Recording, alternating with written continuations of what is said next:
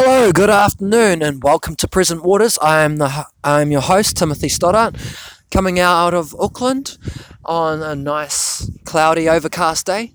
Anyway, let's get right down to it. Okay, so now there's 4 disciplines that I've recently learnt about. Now, what this podcast is about is taking common methodologies and mixing them together to put it into small actionable steps and tasks that we can all complete within our day-to-day life to incorporate it into maximum living. Right, now, step 1, okay? So we all go into things, and as people are learners, they go into all tasks and all modalities and all functions and roles with high drive and high commitment. Now, after that happens, we go on to become a little bit more proficient, and then we start to question our proficiency. At stage 2, that is where we seek out coaching to really change the level of development that we are going through. And then at step 3, we become self-proficient but dismayed, so very disillusioned. They call this the disillusioned stage. Now, when people reach this stage, all that they require is high support and high commitment. So what that means to each and every individual that may be listening to this podcast right now, it means step 1, take accountability. Now, today's methodology that I'm mixing into everything is lead and lag. So your lead measures are the main causes, the things that are going to move you towards where your passion and where that task is going to drive your day-to-day living.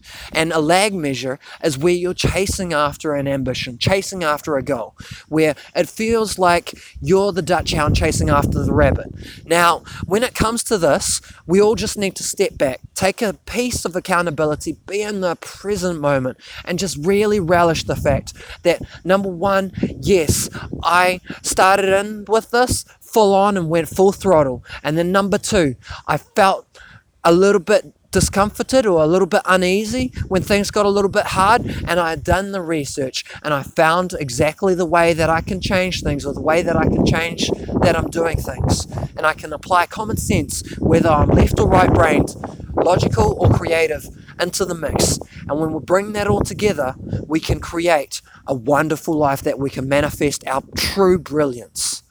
Now, at that 4th stage, that's where we become self-achievers and self-reliant, and that's where we're going out and we're living and exhibitioning this to the world, and it becomes very much the momentum and the radiant force that fills us. It becomes who we are.